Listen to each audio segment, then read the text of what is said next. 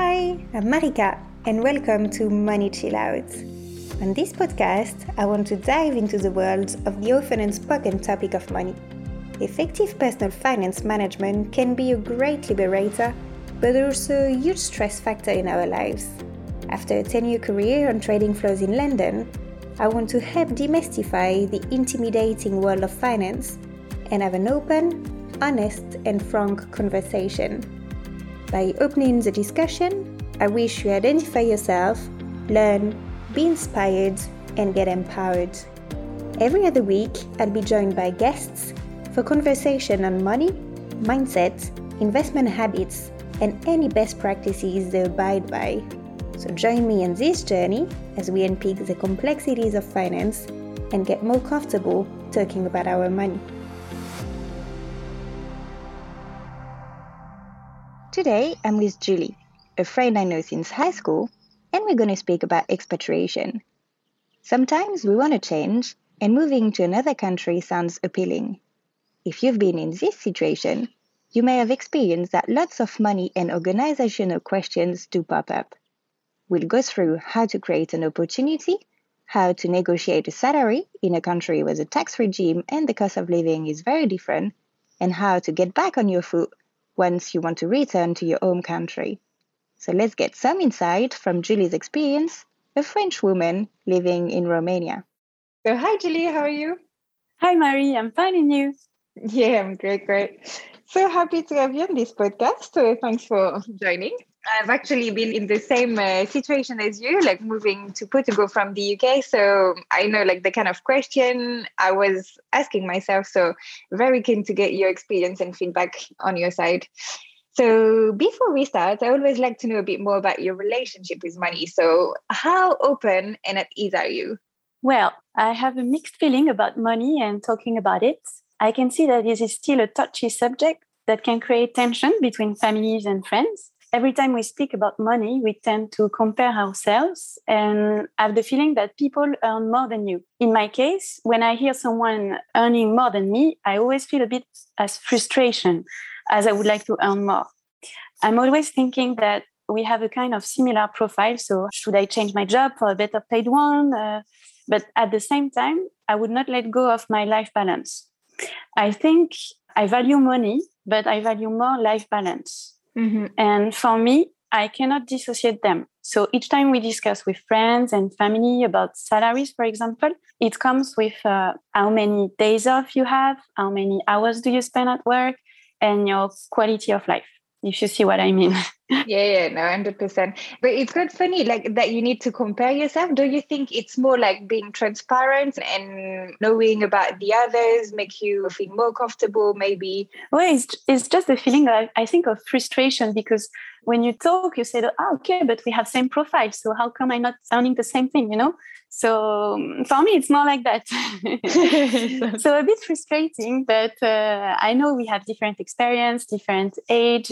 It's always that. But anyway, I'm happy now and my life is really balanced, but it's always a bit of frustration. So I would say it's not easy to talk about money, and everyone has his own view about life balance, of course. So it's finally difficult to compare. I wish we could be more open on the subject. Maybe I would be less frustrated, maybe. Mm-hmm. Yeah. And that's quite funny because you have a twin sister and you're really close to her. So how aligned are you on these money matters? Like, do you value the same thing? Do you manage your finance the same way? Or it's completely different because you've been raised with the same background? Yeah, so we've been raised the same, but we don't have the same characters, let's say. So I would say we are aligned, meaning we like to have enough money to do what we want, have a comfortable life, but we will not race after money. We like to enjoy life, and we will be very careful about prices and how much we spend when we go for shopping, for example. But we are very different in controlling the finances. I have to confess, I'm not a good manager now.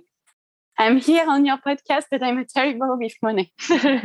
Well, why do you say so? I spend money and I don't check if I have enough to buy and how much I have at the end of the month.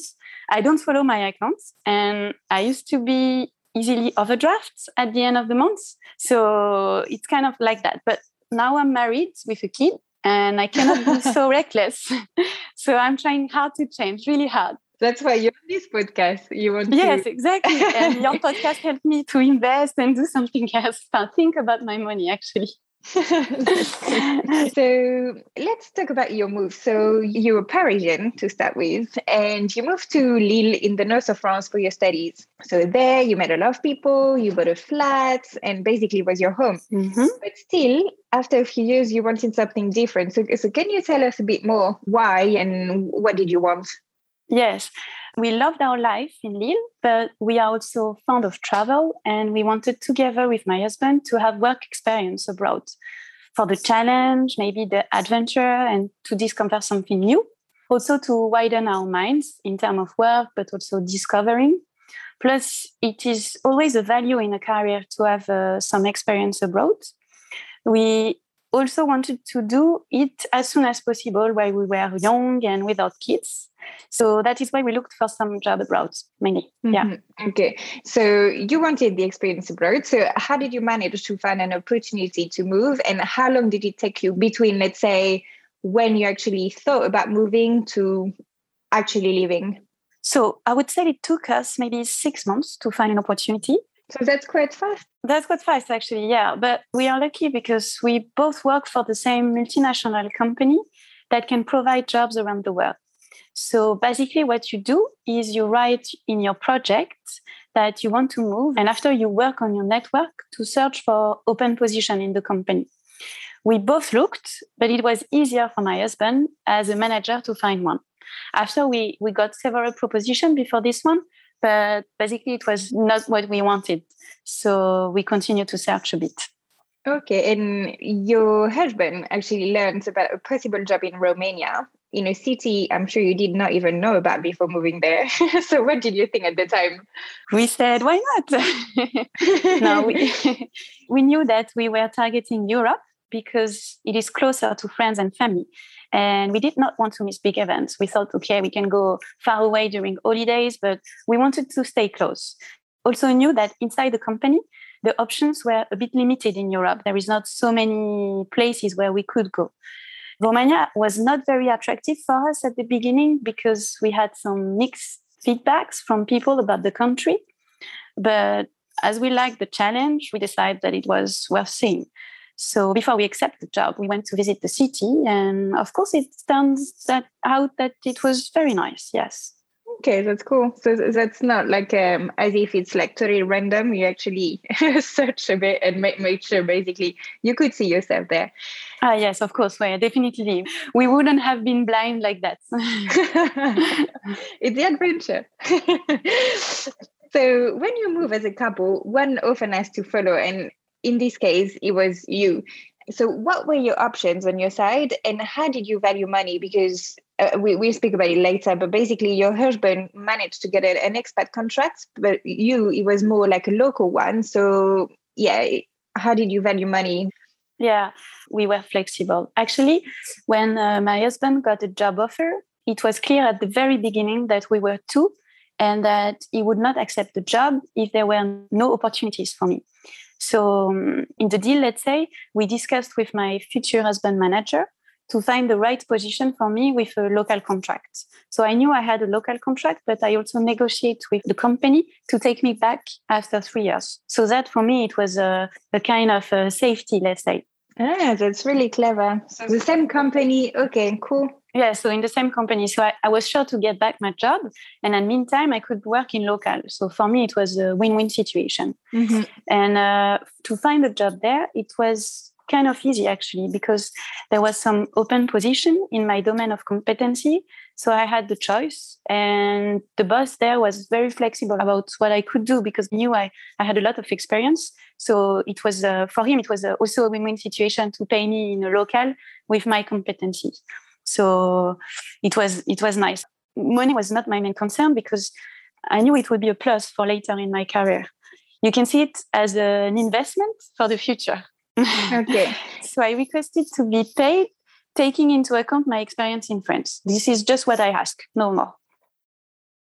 And surely like the cost of living and so on from Romania to France, where you were based primarily, is very different. So how much less were you paid compared to your French salary?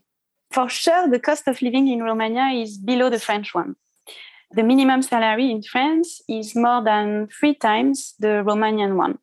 I had to adjust my salary. Actually, I lost quite the same. Let's say it was divided by 3. Except in France, it's in gross, and in Romania, it's in net. So that's one of my questions, actually, because we often, like on every job offer or something, like the salary displayed is always on a gross basis. But the key question for someone who doesn't know the country you're actually going to move to, you need to know what can you get with that kind of salary, like in terms of living costs, so that you can project yourself. So how did you manage? And even in terms of taxes, how did you manage to get an estimate of your net salary and what you could do with that salary? So before closing the deal, we went to Romania to spend a week there to see if we liked the place, how cheaper the cost of living was compared to France, and so on. So we also got kind of file from the company with some info about the living cost in Romania. This was very helpful.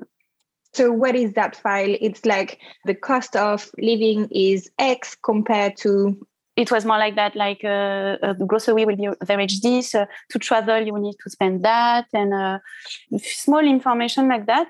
Mm-hmm. But super useful. Yes, super useful. Yes, exactly. After, what we did to project ourselves was to look at the global package. So if you consider only the salaries, then you think we are losing money because I got mine divided by 3 and my husband's salary did not compensate what I lost. Mm-hmm. But then we also have some like bonus, let's say. Rent is paid by the company. We got some tickets to fly back to France and some more stuff. So finally, what we have to pay is mostly food and travel in Romania, if you want to visit, for example, which is less expensive than in France. At the end, we estimate we would be even or maybe a bit winner, which was very fine for us. The most important thing was to get the experience. For us, it was not okay to lose some money, but if we were at the same level or better, it was okay. Honestly, when we went there, we didn't know. We had an estimation, but we didn't know if it was going to be even or plus. Finally, I think it's plus, so it's good, but it was no matter for us. After, when we come back to my salary, I had not so much leverage because when I checked to see if it was okay on the market, I realized it was already on the top local salaries inside my company. So I could not negotiate a better salary. What I could have done is looked for a better paid job in another company. But money for me was not as important as to stay in the company. Exactly. Because in that case, you would lose the possibility to come back when the expat contract is over. So makes sense. And it's actually great to see like a proper expat contract where your rent is paid and so on and so forth, because clearly there's less and less of these contracts. So well done. Yes, exactly. After, it's not a big expat contract, but I think it's enough because you have the experience and you have to see more than money in the package. Yeah. And what about the taxes? Yes, so taxes actually are quite easy in Romania. And so much better than France, actually. If you have a local salary, you receive your net salary at the end of the month, and you don't have to pay for any other taxes. So it's really easy. All is directly taken from your gross. So basically what you have at the end, you don't pay any taxes more. So when I negotiate my salary, by the way, it was easy because they told me, okay, you will have this in the net.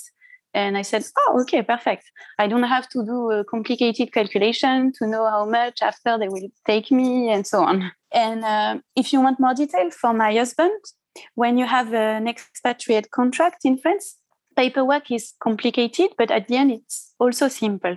You pay your taxes in Romania, but your company refunds you and makes you pay the taxes you would have paid in France, which is cheaper than the taxes you paid in Romania, because obviously you have a big salary for Romania when you have an expat contract. Okay, so I didn't know that. I mean, yeah, it's interesting. So your husband basically knew the salary he had and knew like what kind of taxes he paid is in home country. Yes. So, I mean, it's way easier. You don't have to, again, do calculations and so on. Exactly. For us, it was almost the same. I mean, we knew because we were in France and you know how to calculate. Mm-hmm. Okay. And it's actually funny because I know a few people who have expat contract from the UK and it's not exactly the same. So that's quite interesting. Like the taxes paid are actually on the local salary. So then there's all this question about trying to find out the taxes and how, yeah. Anyway, other subject. So let's speak about your return to your home country. So basically, it's been, nearly 3 years that you're in Romania? Yeah. And you're about to move back to France. So did you, on your side, get a local pension? Mm-hmm. Yes. This is yes, I got the local pension. And do you think you can transfer your contributions back to France, or how will it work? It's a good question, because there is a European law that is saying that if you work in Europe, you can get back your pension contribution, or at least it will be taken into account for your years and remuneration of your pension at the end. So I cannot tell you more because the calculation seems very complicated, but what I'm sure is that it is feasible. I'm sure it won't be also easy, and what I don't know is that I don't know if I have to do it now or if I need to wait in 30 years when I will at the age of retirement to negotiate this. So I didn't went into detail yet, but I think I will try to do it this year because it's the kind of paperwork, if you don't do it now, you will lose at the end. So even if there is a European law, in 30 years, they won't find what you worked for and so on. So yeah, and maybe the law going to change and you never know. Okay. But at least there is this law, European law. At least it exists. Very interesting. Very good to know. And on your return, you actually want to still work for the same company. So that's really clever that you negotiated 3 years ago that you could come back. So that's like, as you said, like a kind of a really safety net. Because so you love the values of the company, you love the vibe and so on and so forth. But do you have an idea? So even though I don't think you actually know where you're going to go and like which exact job, but do you know what kind of salary you might get on your return? So do you think it's going to be similar to when you left, or do you think it's going to be a bit bigger because of your increased experience in Romania for these 3 years? Or how do you think? Yes, actually, it moved a bit because I know now. I don't know my salary, but I know the position. Congratulations. Yeah, so I'm really happy. No, I think I love the company. And honestly, they are definitely not the top of the company that pay the most, but we have a very good life balance. So I'm happy with that. And so I told you, I found a job. It was the job I really wanted. So I think that thanks to this Romanian experience, it helped me to get the job I wanted. So this is good. And it was actually a good investment for me. And in terms of salaries, I checked and I'm under negotiation for my salary. But basically, I hope I can get maybe 10% more. So it seems not much. But for my company, they give maybe 2% raise per year. So I think 10% it's quite okay. And it will be a normal salary over there. I think that's okay. And as I really like the job I will do, I think it was worth to go there. Mm-hmm. So you're really, really back on your feet. I mean, I'm really impressed that you already know, and it's in July, and you're supposed to come back in November, and you already know that. That's great. Yes, I worked on it. I spent a lot of time to do some interview. And honestly, when we went in Romania, I wanted this position already, but I didn't have enough experience. So in front of me, the candidates were too experienced. So I'm really glad because now that I came back, I saw that could really, my profit is really interest people. So I'm really glad about it because it was fast and actually quite easy. So it's really, really was a win situation. That's great, especially because when you think like we all have cliches in mind and you don't think like Romania is particularly like the most attractive country or the most interesting position you're going to find there. But actually, probably because there's less maybe candidates or something, you really have like an added value that a lot of people are actually looking for. Yes, and I think people value a lot when you go abroad and you have some experience. Us is in production, and I think it's really an advantage because not everyone wants to go there.